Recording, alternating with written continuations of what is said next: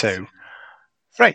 Hello and welcome to this week's Devil in the Detail podcast. I'm Rob Parkinson and we're here talking all things Salford Red Devils. Joining me on the show this week, as ever, we've got Parky. Christmas is coming, Parky. Goose is getting fat. How's things in the old mother's hat? Oh, that's start again. just rifting it as I go. I wonder what that was. Obviously, have I missed that one? I don't know that one. It was terrible. Just mixing up me bloody poems. Yeah. We'll go again. Old man's hat. That was it. Above old mother's boot, however it was. You know. Right. We'll go. Ready? Yeah. Right. 1, 2, 3. Hello and welcome to this week's Devil in the Detail podcast. I'm Rob Parkinson and I'm here talking all things Salford Red Devils. Christmas is coming, the goose is getting fat. Please put a penny in a podcast hat. If you haven't got a penny, a Ko-fi will do. If you haven't got a Ko-fi, well, God bless you. Joining us on the show, as ever, is Paul Parkin. It's been a few weeks, Parky. How you been? Yeah, not bad. Getting excited now. We're nearly at the big day. Well, not till February, is it, the big day? That's when we kick off again. No, we're not looking forward to it. I always get a nice feeling at this time of the year. Just a shame it's so cold. It's been a bitter one the last few days. But, yeah, all good. We're moving on and a lot's going on in the world of rugby league. Yeah, loads going on since we've been on. Parky, I went to the Supporters Trust Christmas party. Very good night. A very good quiz John Blackburn put together. Very well attended. Came away, won the hamper. Very excited. Congered out of there, me and the wife celebrating. Good times. Always nice to win something. Always nice. So that was great. And then obviously with Christmas and shows, with sports on, having to do sort of 3 shows in 10 days. It's all pre-recorded over Christmas. So I've been quite busy really, having to do different stuff. And then obviously speaking to Nenad about the Red Star Belgrade Rugby League. Great interview with him. Did you manage to get a chance to listen to that, Parker? I did. It was brilliant. I was really impressed by him.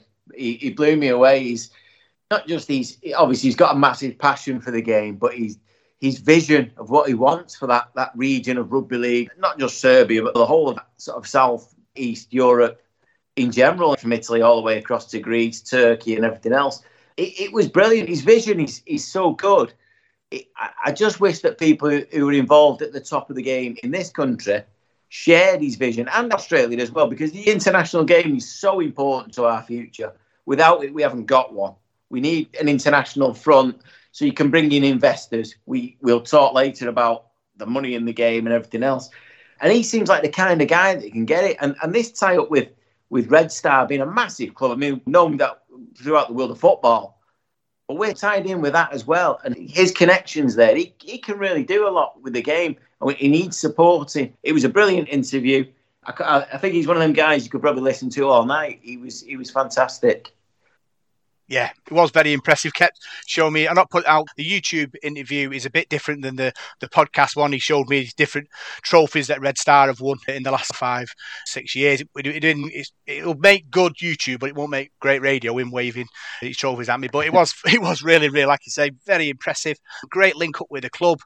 Like you said, we've got these link ups with all different clubs over the world, and Red Star being a big name in European football.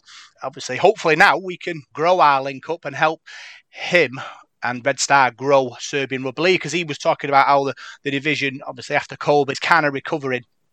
And he's hoping that the other clubs in Serbia can find a bit of depth, grow a bit and give a bit of competition to Red Star. And that's only going to help Serbia moving forward, the international scene with the European Championships coming up. And he was really hoping that the domestic game will grow and get better and be able to import foreign coaches in to make everyone better, rather than going to Australia and trying to get Australian Serbians to come and play over in Serbia.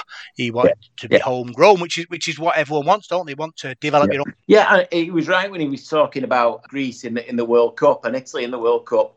Both actually got there by playing with their players from their own leagues.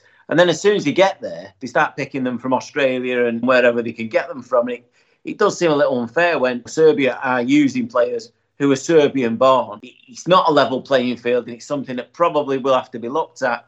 But the importance of the game internationally in Europe, you see the European competition that the Rugby Union have, it's massive, isn't it? Obviously, Champions League in football. It'd be great to get to that level. I know we're a long way off. We're talking years in the future, but it's got to start somewhere. And I think this could be the catalyst for that, to get club rugby bigger in Europe. You know, and then maybe his Red Star can then start taking on teams from the French, championship, if you like. And then we take the step up again into the championship over here, and then hopefully eventually, we can all join in. What would be nice is to bring them, obviously it's a financial thing, but bring them together, these, even our feeder clubs, but a lot of these teams, even if it's just a friendly competition here, this country, to highlight what we've got, and we could be the centre of that, Salford, with our connections with these clubs. I think that would be nice to get them over, but there's a financial thing to getting a full squad and everything else, from all over the world to come and play. But it does need that lift, and I think his plans and his thoughts were brilliant. And I know he went for the top job in Europe, didn't he? The European. I think the game would have been in safe hands with him, and I hope he tries again and moves up the ladder. He's a really nice guy and a great visionary, really. Yeah. So if you haven't had a chance to listen to that podcast, tune in. It's certainly worth a listen. As obviously a new tradition on this podcast, can we play a game before we get into things? We've got a couple of games to choose from. We've got Name That Bench, or we've got Play Your Squad Right. 2 games. Which game would you like to play first, Parky? Paul Parkin.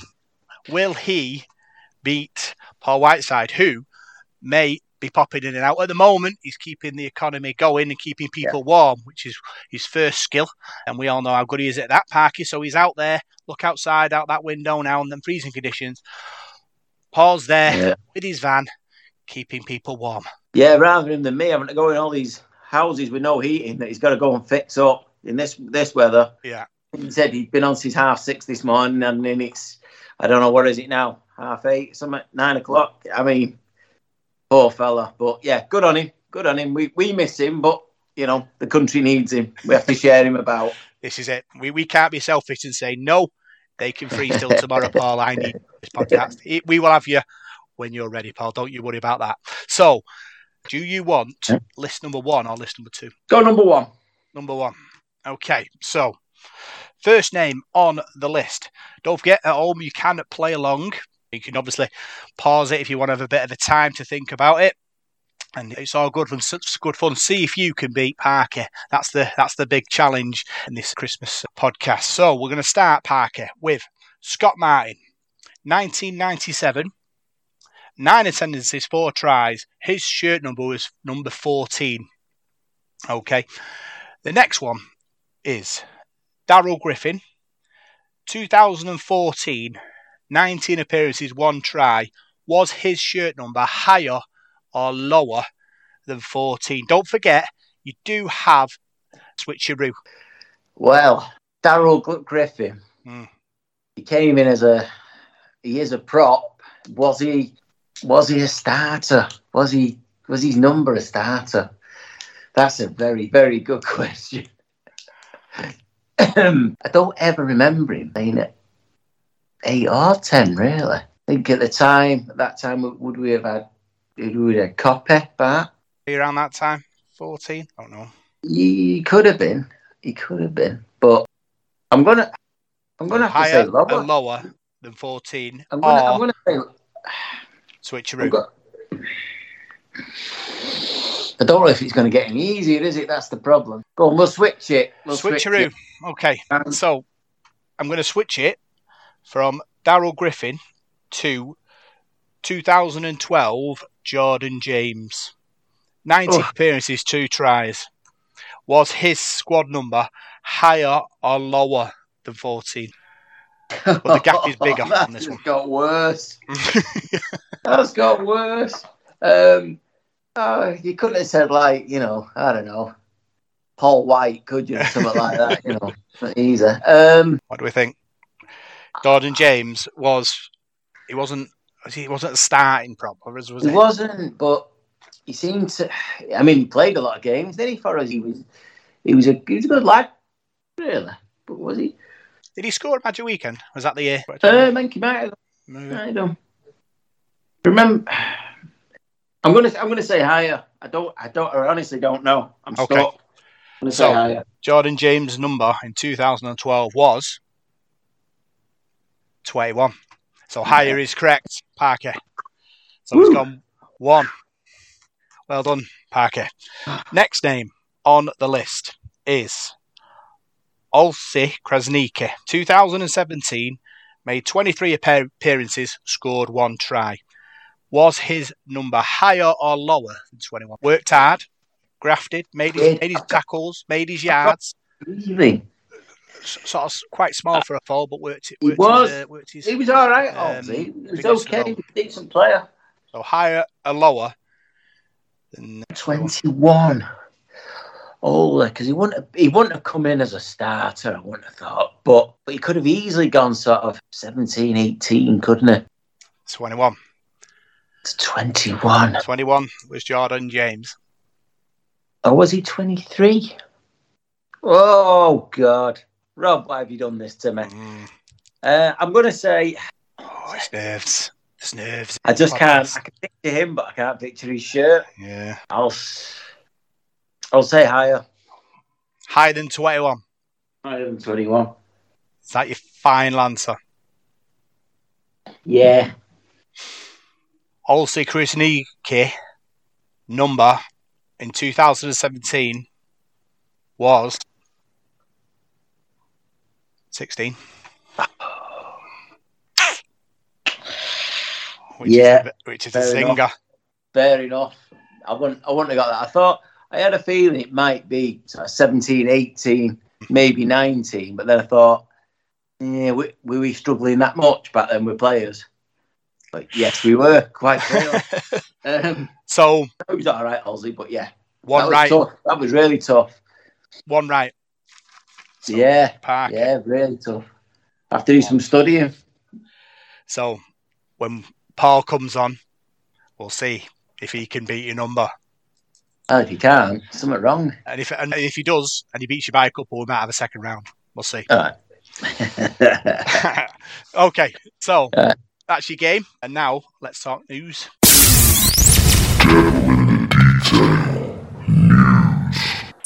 We'll start with the great news about the contract extensions. Tyler Dupree has extended his contract for 3 years. Parker, your thoughts on that? Just more fantastic news, isn't it? Tyler signing on for another few years. What a find he's been. He's come from Widnes. He'd been around a little bit. You know, he'd been sort of pushed out of several clubs, not really given his chance, it doesn't appear. He's come here, and as you always say, Rob, opportunity club. He's took his chance, and this season he's been an absolute phenomenon. A great signing at a time when we really needed somebody with a bit of go forward, and he came in and just added so much to that pack. And you know, by the end of the season, he was in the England Knights squad. So he's still young. He's got a long way to go, and I think he's only going to get better. I think we've landed a star. Bleasy and Paul Rowley and Paul King and everybody else involved have done it again.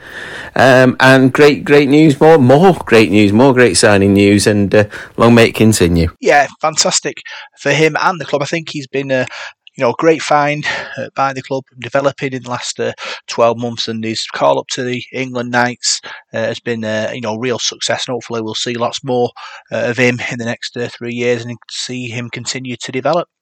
The next contract extension is Tim Laffey. Paul, 3 years on his contract. What do you think of that? Came to us last season, early season, coming from Australia, where he was about to finish his career playing part-time rugby. Very impressive.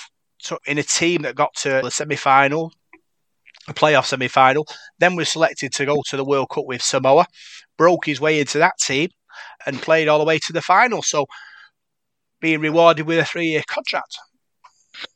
Well, I think it was probably about this time last year when we first announced him, or maybe into January, and I said at the time I couldn't believe he was about the game, because I remember him being a really good player in the NRL. And obviously, squads over there change all the time, and like over here, financially, it's what's best for the club, and he sort of got put on the scrap heap a little bit, I suppose.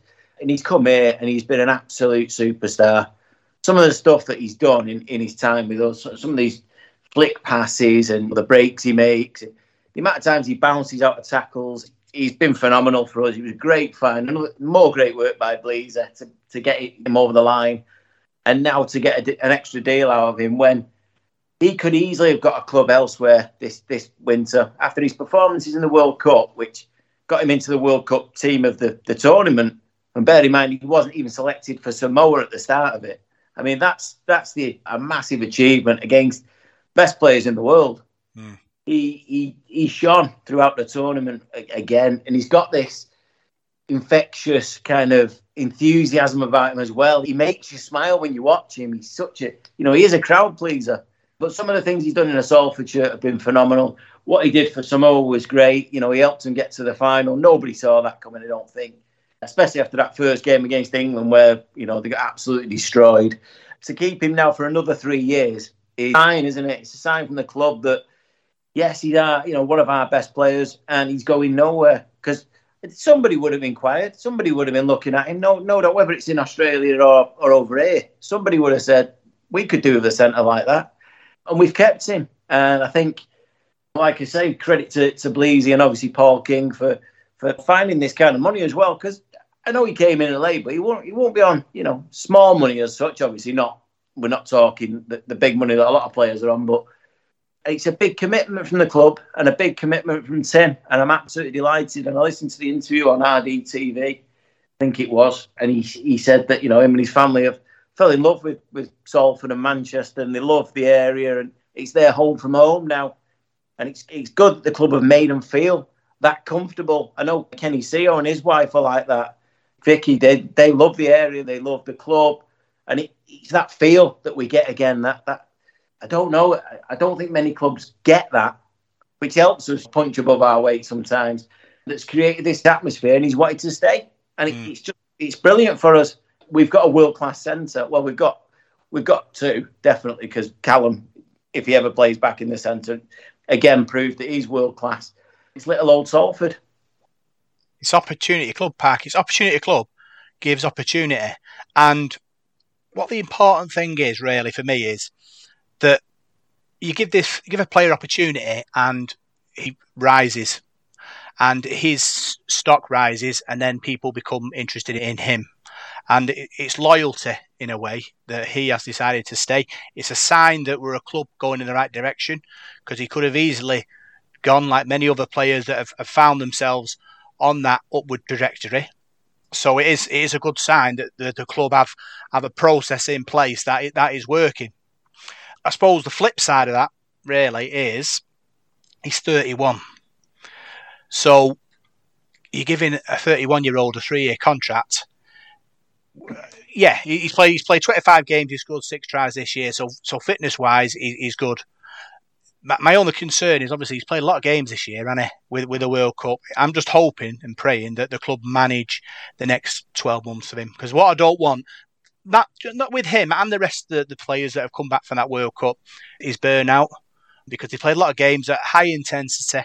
And I suppose, like I say, the club know what his situation, and they'll want to make sure that he's able to produce quality rugby. I don't think the World Cup players are back in training, which is a good sign, because we don't want to sort of rush them in.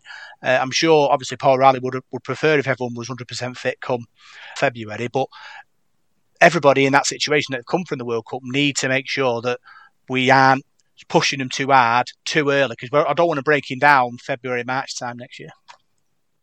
Yeah, I see what you mean. I mean, I think the lads who've been at the World Cup got a month off after the World Cup. All the players who finished the season at the regular time and didn't go to the World Cup, I think they only got a month off, and then they were back in training. So I see what you said. I think they'll know what they're doing. I think they'll manage it well. The good thing is we've got a decent squad. It's not the biggest, but we've got a lot of players who can play in a lot of positions. Obviously we've already lost a couple in Ryan Braley and Cal Watkins for the start of the year, we think. So we're looking at cover there, but we've got players who can fit in. I'm not overly concerned at the moment. As for Tim and his age, I think he's the kind of player that's looked after himself really well. I think he's been a bit of a model pro in many ways. I don't think that'll be an issue. And I think maybe like Callum Watkins, in a year or two, you'll see him in the pack, playing back row. because he's hard to handle, but he's got great hands. I think he'll progress that way. I think it's a good investment. It's not like when we've signed older players in the past. When we have done it, we've done it for years. We've brought players in at the end of their career. You know, they've done all their good stuff at Saints or Wigan or wherever else, and then we've brought them in just to maybe give them one last payday sometimes. That's not the way it is now with this squad. And I don't think Paul Rowley would have advised Ian Blease to offer that kind of deal, a 3-year deal, if he didn't have the intention of using him and knowing that he could use him. He knows his players. Him and his coaching staff and the fitness guys know what they can get out of a player and just how far they can push them. They think 3 years, that's fine. I'm happy with that. I think if we haven't have offered him 3, we'd have only offered him 1 year, he may have decided that someone else is going to offer him 2, and off you go. So, you know, it's a balancing act. Anything can happen. Any player can get injured at any time. We know that. I'm absolutely delighted. I think he's a fantastic player and a real, like I say, a crowd pleaser, someone that you want to go and watch. You know, you see his name on the sheet and you're like, he can do something here. Him and Joey Burgess on that left-hand flank were brilliant last year. They made a partnership out of nothing, and some of them tries were so spectacular. So just fingers crossed we get more of it for the next few years. Yeah, I think Paul Rowley talked about changing people's perceptions, and I think this signing does that, because everyone thinks that we'd lose him, but we've kept him now, which is what Paul Rowley said in many press conferences. It's about perception being changed, and I think if this signing does that, like you said, you have to weigh it up, and I think keeping him is a good thing moving forward. So great news. Like you said, great experience in that World Cup. He's going to come back stronger, and we've got like a World Cup finalist in our ranks for the first time in 40 years or something like that, maybe early 70s. Yeah, when you put it like that, yeah, I mean, yeah, we have, and he's actually made that final while he's played for us, rather than he's played for somebody else in a final years ago and then come to us. You know, I'm thinking like Mike Lancock or someone like that. You know, who obviously played in World Cup, but nothing to do with us at the time. So no, it's a great sign. And then I know there's talk of the club offering Brodie Croft a deal to extend. We don't know what's going to happen there. Brodie will be in massive demand. He's in his prime. He's only going to get better. That's the thing. But the club actually coming out and saying, look, we're trying to keep all these players. But for years, we've let the best go. We know we have. And sometimes it's felt like we haven't put up enough of a fight. And financially, we're not there. We're not at the same level as these other clubs. But to show the intent and then when you listen to the players, that's the most encouraging thing for me. When you hear Tim Laffey, Ken Sio, Brodie Croft, even Shane Wright, I've heard him say how much they love it here. They love playing at Salford. We know Jackson Hastings, how much he loved it. That can actually mean more to a player, to make him happy. If you're happy on the pitch, sometimes he's better the devil you know. Yeah, but there's that. So I'm thinking about Jackson Hastings. Do you think, obviously, he left, he went to Wigan, and then he went to Australia. And for me, he never really set the world on fire at Wigan. I think he went to York or Australia, and he got Wests, right? Didn't really do, sort of banged around a bit there, didn't do too much there. Is he at Newcastle now? Yeah. Right. And for me, I wonder if in the back of his head somewhere, he thinks he should never have left Salford. Do you think? I think because obviously he was worshipped, weren't he, at Salford, and he had that self-belief, and he did, because we all believed in him. And he moved to a club where he was just another person in a good team. And will the likes of sort of Brodie Croft be looking at that and thinking, yeah, I might go and play in Australia, I might go and play for Wigan or at a top club, but will I still enjoy what I'm doing? How will I still be loved? And how much does that compare to an extra, I don't know, 30-40 grand in your bank? I think, like you say, I think maybe at the back of his mind, Jacko might think that. I think at the front of his bank account, I think he'll be looking at a different thing, because the money's gone in Australia, and he's out of the league of any team in Super League, let's be honest. I think with Jacko, I think he went to Wigan, and I think he was probably their best player, if I'm perfectly honest with you, that year, but he just wasn't going to get that adulation at Wigan. Wigan fans have seen it all. in recent years, even in my lifetime. Some of the players that Wigan have had in their ranks, we're talking some of the best there's ever been. You know, the Ellery Hanleys of this world and people like that, Sean Edwards, Andy Gregory, going back to, you know, Brett Kenner, people like that, Gene Miles, they had Martin Fire, obviously. Just go on. You become you're expected to be that good to play for Wigan. But when he went towards, again, West, they had a poor team, put on a poor season all round. He was, as a halfback, like Brodie found at Brisbane, you're going to struggle if your team around you is not very good. We'll see what happens this year with him. But, yeah, you could have a point that I think more so with Brodie that he's seen the Hastings story.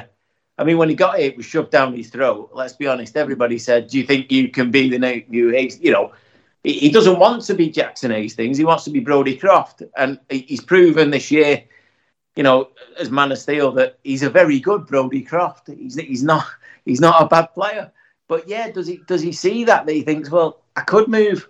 I could go anywhere else. I think the one thing for Brodie is that if he does go, I think he would be tempted by the NRL. And I'm not sure at the moment whether anyone over here would sort of drag him away at this stage. We could be wrong, but he just seems comfortable. He seems happy. He's got his game together. His family are here. They're happy. Again, you know, that's a key thing. I've heard a lot of players say that, you know, once their wife or partner or whoever's happy, it makes their life a lot easier. You know, and I know his wife's English as well, isn't she? I think her family from Oxford or something. So she wants to be over here. She wants to be here. She wants her kids here. So a lot of things are playing in our advantage there with Brodie, and I just hope that we can keep holding him. If we can't, we can't. We're not bankrupting the club for any player. No. You know, the club's a lot bigger than, you know, it's 150 years of big than one guy. But we've made our intentions clear that we want to keep it. It's just down to finances at the end of the day. Yeah, there was an article somewhere I read about how close are Salford to winning a trophy. And that's an interesting question, that, Parky, because obviously to win a trophy, is in one season we go and win a trophy, would be amazing. But to build a dynasty where you can win 2 and 3 trophies is surely the target. Yeah, it's a tough one, isn't it? I mean, our main problem, we all know what it is. It's money. We haven't got enough. We haven't got enough fans. We haven't got enough money. So what we're doing at the moment is literally a miracle. You know, we made a grand final. We made a Challenge Cup final. We made a semi-final in the last few years. We had one glitch of a season, which we won't go into. But what we're doing now is creating something. We're a team that competes in big games.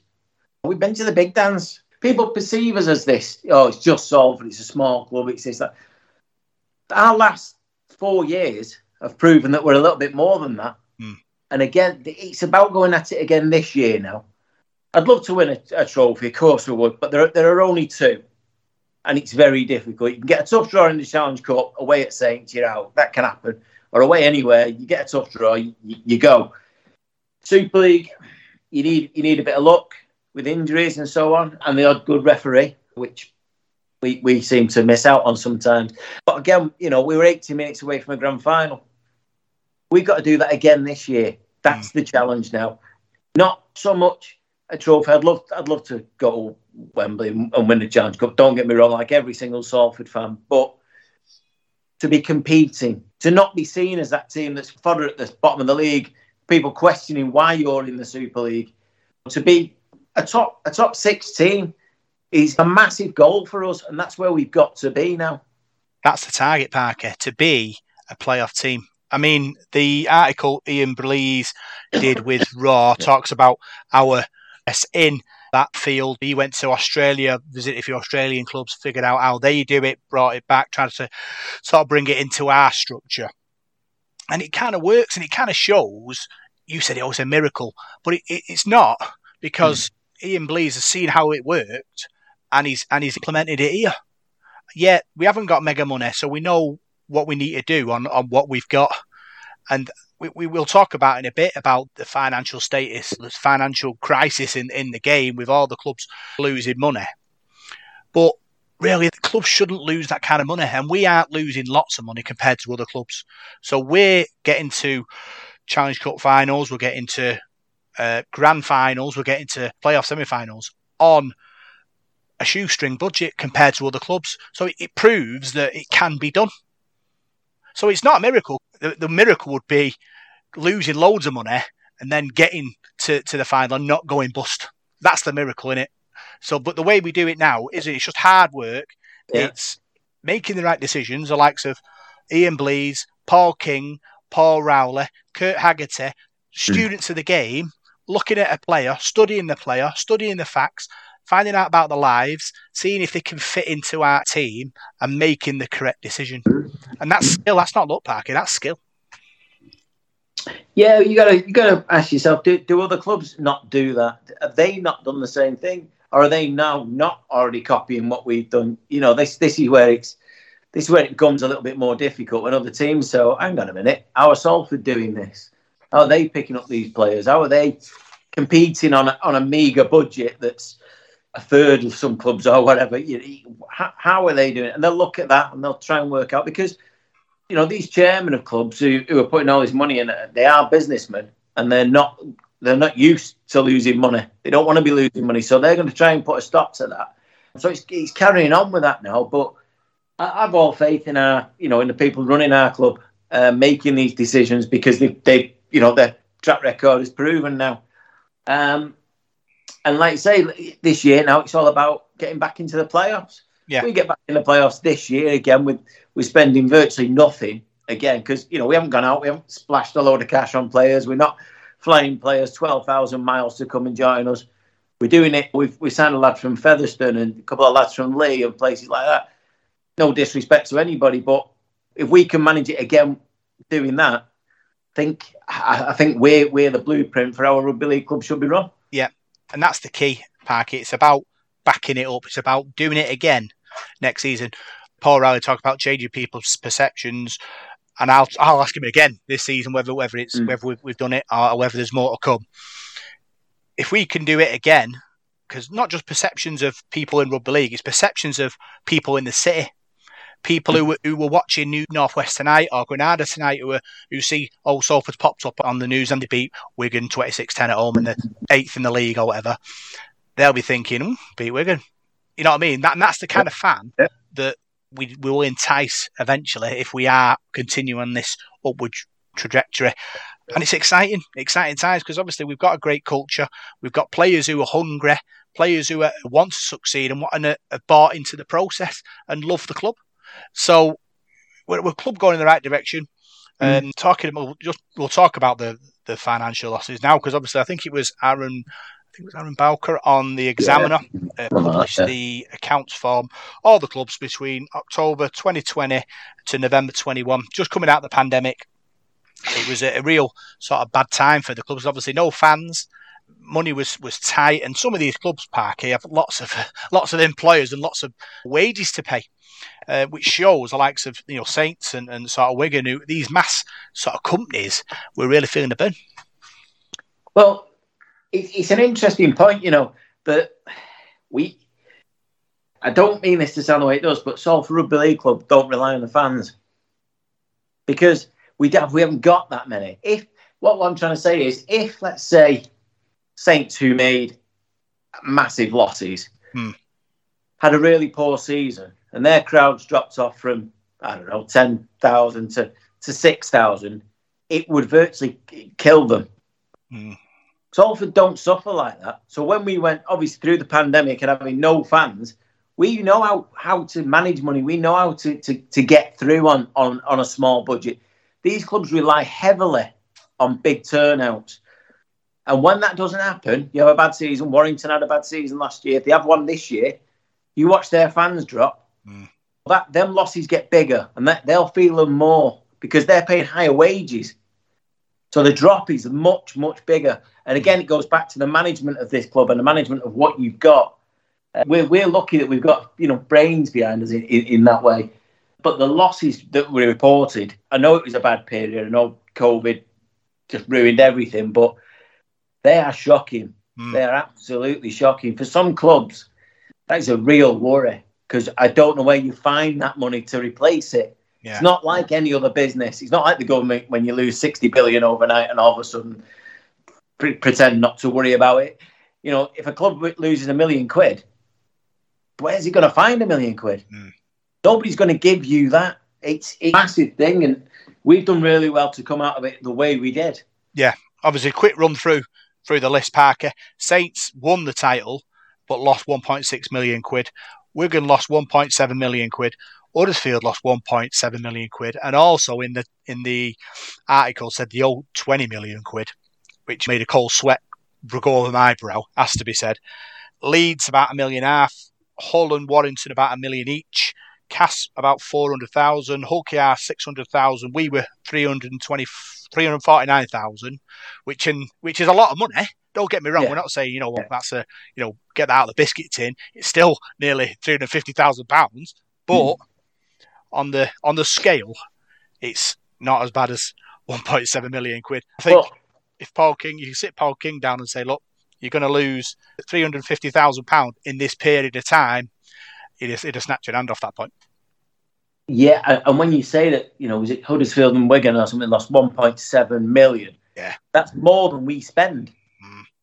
In real time, we don't spend that on salary cap. We don't get to 1.7 million. They've lost 1.7 million. I mean, it's mind blowing. How can you survive? I think I read today as well. More trouble for Huddersfield in many ways. That I think the company that owns their stadium is going bankrupt. So there may be trouble ahead, as the song says. But it just shows how well managed we are. Yes, people always say, we need to go and buy another player. We'd all love to. But I'd love to have a club for another 150 years. Yeah.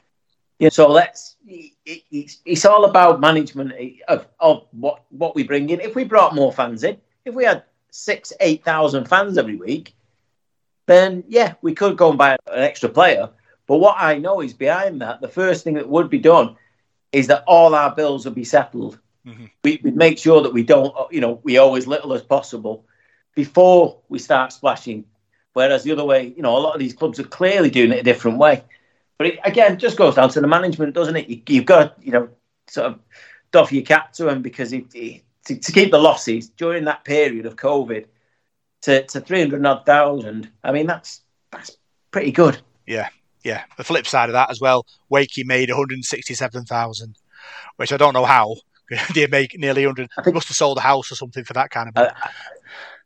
I think that's called not investing in your ground at all, ever. I know they're doing it now. No, I'm not having a dig. I hope Bellevue turned into some kind of palace one day. But they got all their money in. Don't forget, a lot of these clubs get money from the match day revenue when it is open. We don't. So Wakefield would have got all that money in and clearly didn't spend any out. So, doing maintenance or anything like that. So that might have helped too. And I don't know, they sold a player in that period or something and made a bit of cash. That could have been it. But, I mean, fair play to them. If they made money, it seems very good accounting, not suggesting anything. But fair play. But strange, what was it? 9 out of 10 or something, or 11 out of 12. I don't think the French clubs count, do they? No. Because it's all done differently. But of all the clubs in Super League losing money, it's a very, very worrying trend in any way. And it just shows the need for investment. Yeah. And obviously strong leadership as well. And we're part of that, Parker, this strong leadership. We're forming a sort of a band. We'll call it a band of brothers, but it's not a band of brothers because it's sort of more about being inclusive and strengthening the skills at boardroom level. Us, Halifax, Huddersfield, Hunslet, Midland Hurricanes, Swinton, Sheffield, Wakefield and Widnes all sharing experiences and taking the positives out of running a rugby club and hopefully strengthening the game. For me, I was a bit surprised that the other club, the likes of Saints and Wigan, aren't involved in this. Because really, they need to be involved in it to really push it forward. But even though they're not, we'll push this forward as a group. Wigan, Saints, Leeds already running rugby league. I think they've got their own committee to start with, or cartel, as it may be known. It's good that these clubs are getting together. And we need more. We need the strength in numbers to make things change in rugby league massively, because everybody who listens to this podcast knows my critique of the RFL and how Super League is run, how rugby league run in general. And I think with the new kind of management coming in to Super League last year and into this year, I think a lot of clubs are getting left behind. A lot of the smaller clubs, a lot of the Championship and League One clubs, and we need to stick together, and we need to advise and help to make them stronger, because without that, we don't have a game. It's all right wanting this all singing, all dancing Super League of glitzy stadiums, this, that and the other. Where are you going to find these players to play the game? They come from these clubs, and we need these clubs to stay alive, to stay strong. And if we can share the ideas, especially a club like ours, which, I've already lauded that how good the management is and what Ian Blease does and who does what in what role. If we can pass that on to Hunslet, to Swinton, to, like say, the Midlands, who's a growing concern in many ways, great. But we need more. Well, and what we don't need is these bigger clubs just sticking their head in the sand, thinking we're all right, Jack, because it will catch up on them. Give full credit again to us and the other clubs for coming together and say, knowing that there is a need for sharing information. And it's the only way we're going to make the game grow again. Yeah. So exciting times. Hopefully we'll see that grow, more clubs join, and we can make the game stronger as a whole, because you can only be as strong as your weakest link. So let's all get together and make rugby league stronger. Yeah. Other news. Open Day was a success. I thought, Parky, I went down with my family, decided not to try and get content, decided to go as a fan and enjoy the day. Interviews in the marquee, stadium tours, wheelchair rugby on the outside of the stadium. Lots of people picking up season tickets, bit of merch. I know they didn't have any merch to sell, but they had merches on the stand, so you could figure out what kind of size you wanted. Very good day, well organised. It was like a sort of a pop-up museum as well in the press room. Lots of great stuff in there as well. John Blackburn working his miracles with that. So very enjoyable day. Yeah, you were spotted. My brother went down, took his family. Yeah, I mean, obviously, it's better than just saying season tickets are ready, come down and pick them up. Let's try and make an event of it. It's a shame VX3 couldn't be there, though. I think that was a bit of a loss, and I think more people may have turned up as well for it. I think people are very keen to get their hands on the gear. We're all delighted after the launch of the shirts. I mean, we'll talk about them. And everyone was keen to get their hands on them, and then you get snatched away at the last minute. I know you can order online, but it's not always the same as just getting your hands on it, is it? It's good that it went well, and they've organised something. They had a band there, a brass band to play a few Christmas tunes, and it's different. And it shows, again, the club doing things in the right way. And all this is organised. When you go to the club and you sit with them, you see who does what. And how much work goes in with literally skeleton staff. I mean, we're talking, a handful of people make all of it happen. Yeah. Everything from what happens on a match day to, who wears what boots to the whole thing. We're talking a very, very small band of people, and they put this on. Again, additional at the weekend when they could easily go and put the feet up and forget about rugby for a few days or whatever. It's credit to them again for making these things happen. And like I say, it's a shame VX3 weren't there, but other than that, yeah, it sounded like a good day from what I've heard. Yeah, do work hard. Best job in the world for me. It's, like I say, there's not many of them, but they work hard, and that's what our club is. It's about sort of working and grafting, and this Open Day was a real good community event for me, and that's what we want to be. We want a community club, and this event is part of that process. So, congratulations. I think it was a fantastic day, and well done everyone involved in that. Talking about the shirts, Parky, home shirts and away shirts have been announced. What do you make of them? Yeah, really smart. Really smart. I've not bought one for quite a few years. I mean, a bit more previous than this one I've got on, but it's been a while. Because I sort of go, oh yeah, it's all right, and I think, well, am I going to wear it? Do I really want it? These, I think they're really smart. I do, and I love obviously with the badge with the 150 years. It's only going to be for 1 year. You're not going to, these aren't going to be around again, and I'm definitely not seeing the next 150. So I'll be lucky to see the next 15 months. But it's they're really, really nice. Both designs are superb. Really, I think they'll sell well. And a nice touch with it. The whole one having all the players' names in it. Again, really good. But no, smart, very smart. And hopefully, you never know, Santa will be here soon. And one might end up under my tree. Oh, you never know. That's Parky asking for more merch, by the way. Christmas is coming. Parky's getting cold. Wants a new shirt. I don't know if have I mentioned how good VX3 are? I don't know if I mentioned them yet. Have I mentioned? Brilliant. I'll give you 30 seconds, Parky. If you're looking for an ugly model, go for it. Like you say, we're on YouTube every week. So if you want to provide merch, we're here to be your show horses, no problem. Absolutely. But yeah, very impressive. Really nice. Like you said, I think the video was great. Yeah. Promotional video with the ladies involved as well. Proper sort of community. Like I said, community club. Everyone's involved in it. Really shot well as well. And yeah, very impressed with that fantastic stuff. Talking about the other teams, the wheelchair team, the PDRL team, and the LDRL team looking for sponsorship in 2023. That was a thing, obviously. They had a very successful season last season, the PDRL and the Learning Disabilities team. And obviously, if you're a business, it would be a real big opportunity for me to invest in these teams, gets your brand out there, and also helps that team develop. Yeah. When we're in tough times, we know that, and cash money can be a little bit tricky to come about. But I think it's more than just. I know generally you put your name on someone's shirt or whatever for advertisement. You can do, but this is also. It's more than that. It's a lot more. It's about giving something back and giving people an opportunity. People who maybe for years haven't been given the opportunity to be part of something. I mean, you keep saying this about the community club, and I mentioned about the people who work there now, how they work.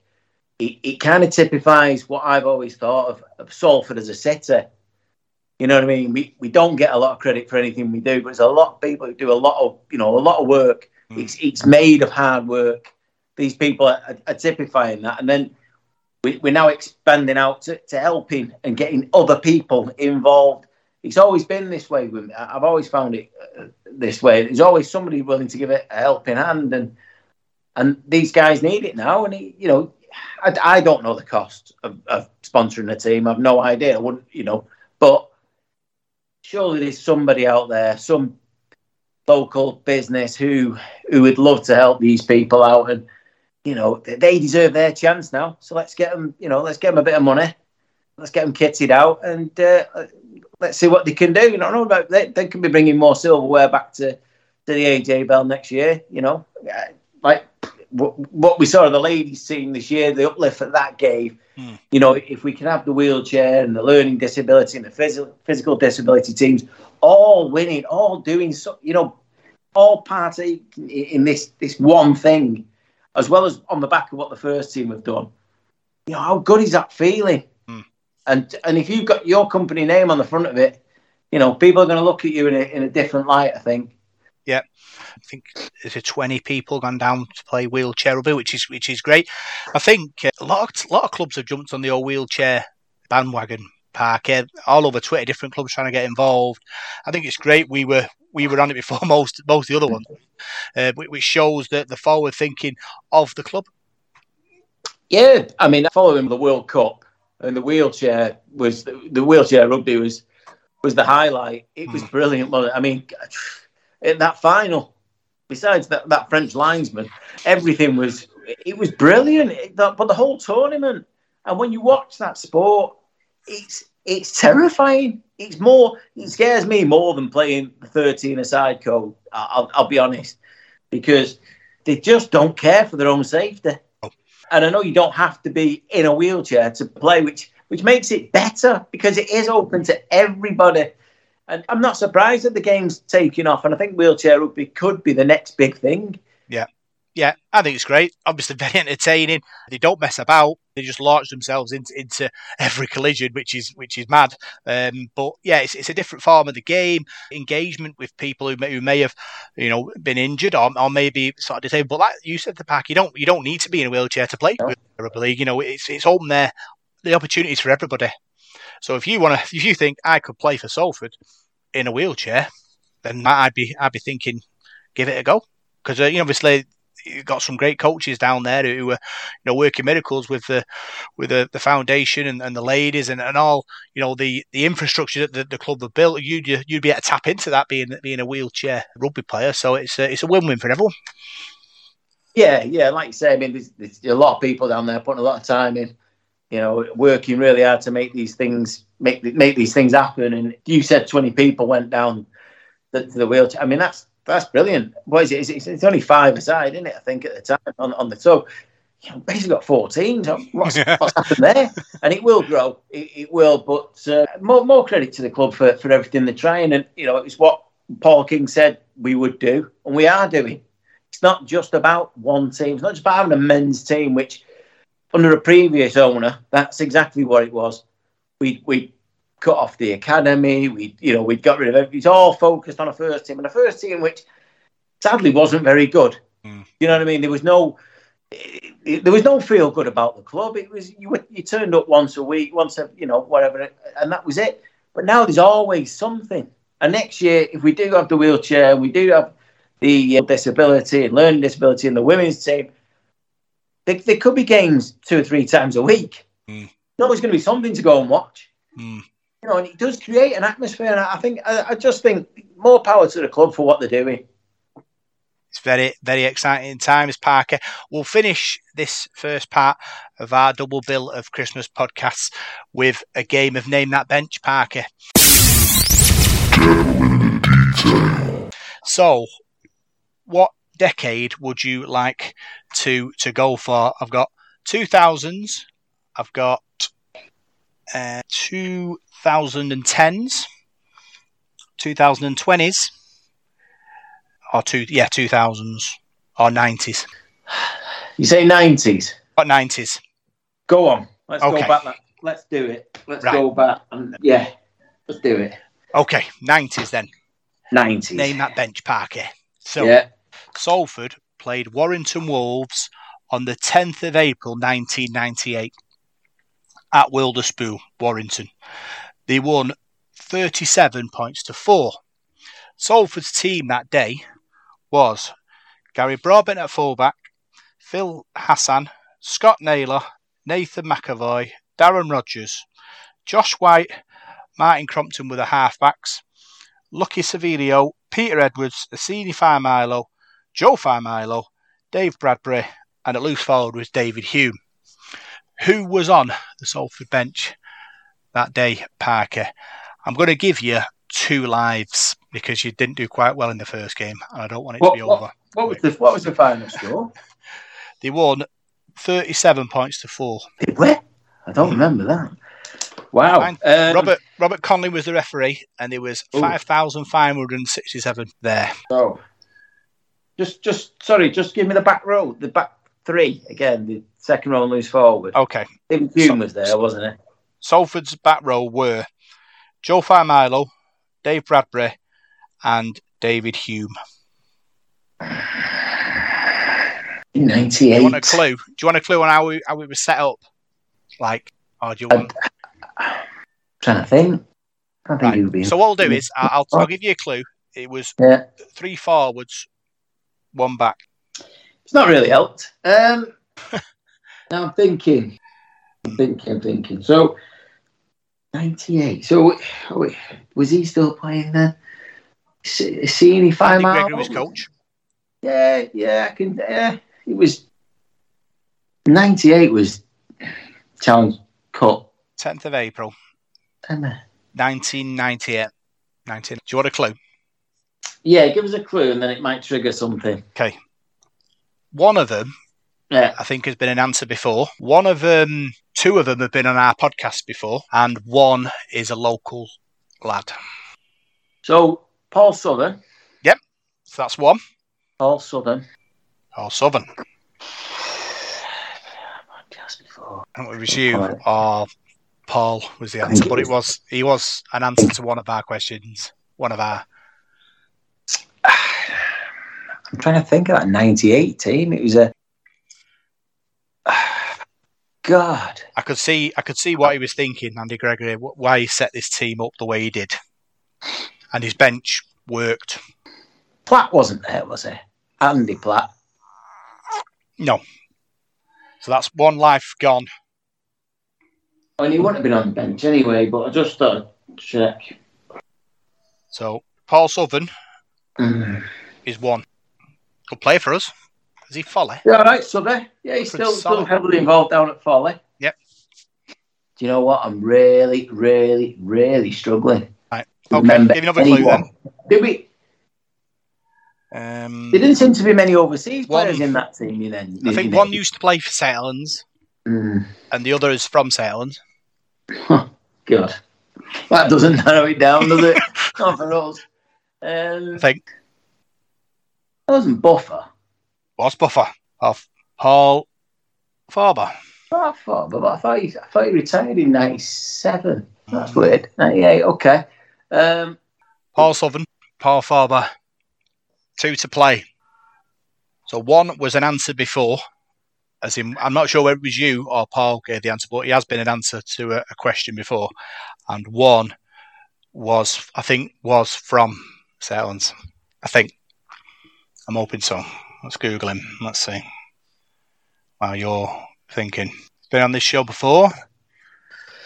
He's I think he Mark Lee. Mark Lee. Oh, correct. Mark Lee. Because he was, Mark Lee, Buffer. I don't remember this game at all. I honestly can't even picture it. I don't remember beating Warrington at school at Wilderspool. You might be screaming by then. I probably was. That's the problem. Who would have been around in 98? See, I said, because we had time in the back row. Is the back is the one you're looking for? He scored a famous try for us a couple of years before, maybe. Back on the bench that scores tries. That's an unusual one, isn't it? Not great podcasting, this. No, exactly.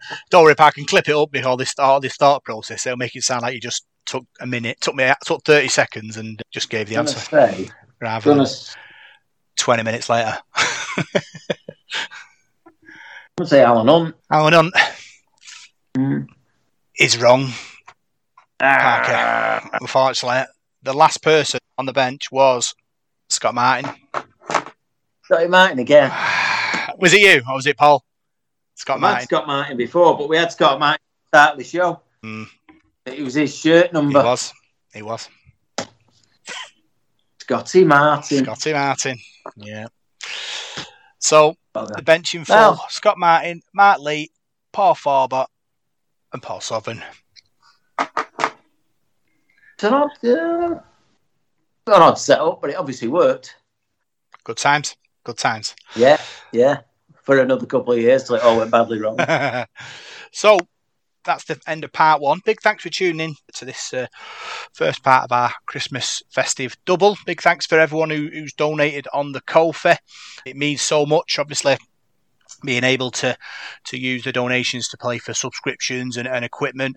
Talking about the sort of the club's financial situation, our situation is sort of chalk and cheese now compared to what it used to. We're actually kind of making money now to be able to buy subscription rather than not, which is great. And I do appreciate all your donations, everyone, because it will take this podcast forward, won't it, Parker? Yeah, there's so much we can do, so much further we can go with it. It's just, sometimes technology and whatever else makes it tricky. But, these people, as we said before, in all walks of life at the moment, it's very, times are tough. So we do thank you a hell of a lot for anything that you do. We do this out of the love of talking about rugby league, but You know, I mean, especially yourself, Rob, with all, like you say, the subscriptions and all the technology you've got there for editing and everything. It doesn't come cheap. So just thanks to everyone for helping us out every now and then. Yeah, massive thanks for that. So if you do want to buy me, Parky, or Paul a coffee, click the link on our socials and donate for Christmas. Big Tax Tunes, his first podcast, and we'll see you in the next couple of days for part 2. Big thanks for tuning in. Arbor Parkinson. You can find us on Facebook, Devil the Details Hardy. You can find us on Twitter at DITDSRD. And you can find us on SoundCloud, iTunes, Radio Contact, Spotify, and YouTube. Merry Christmas, and we'll see you soon.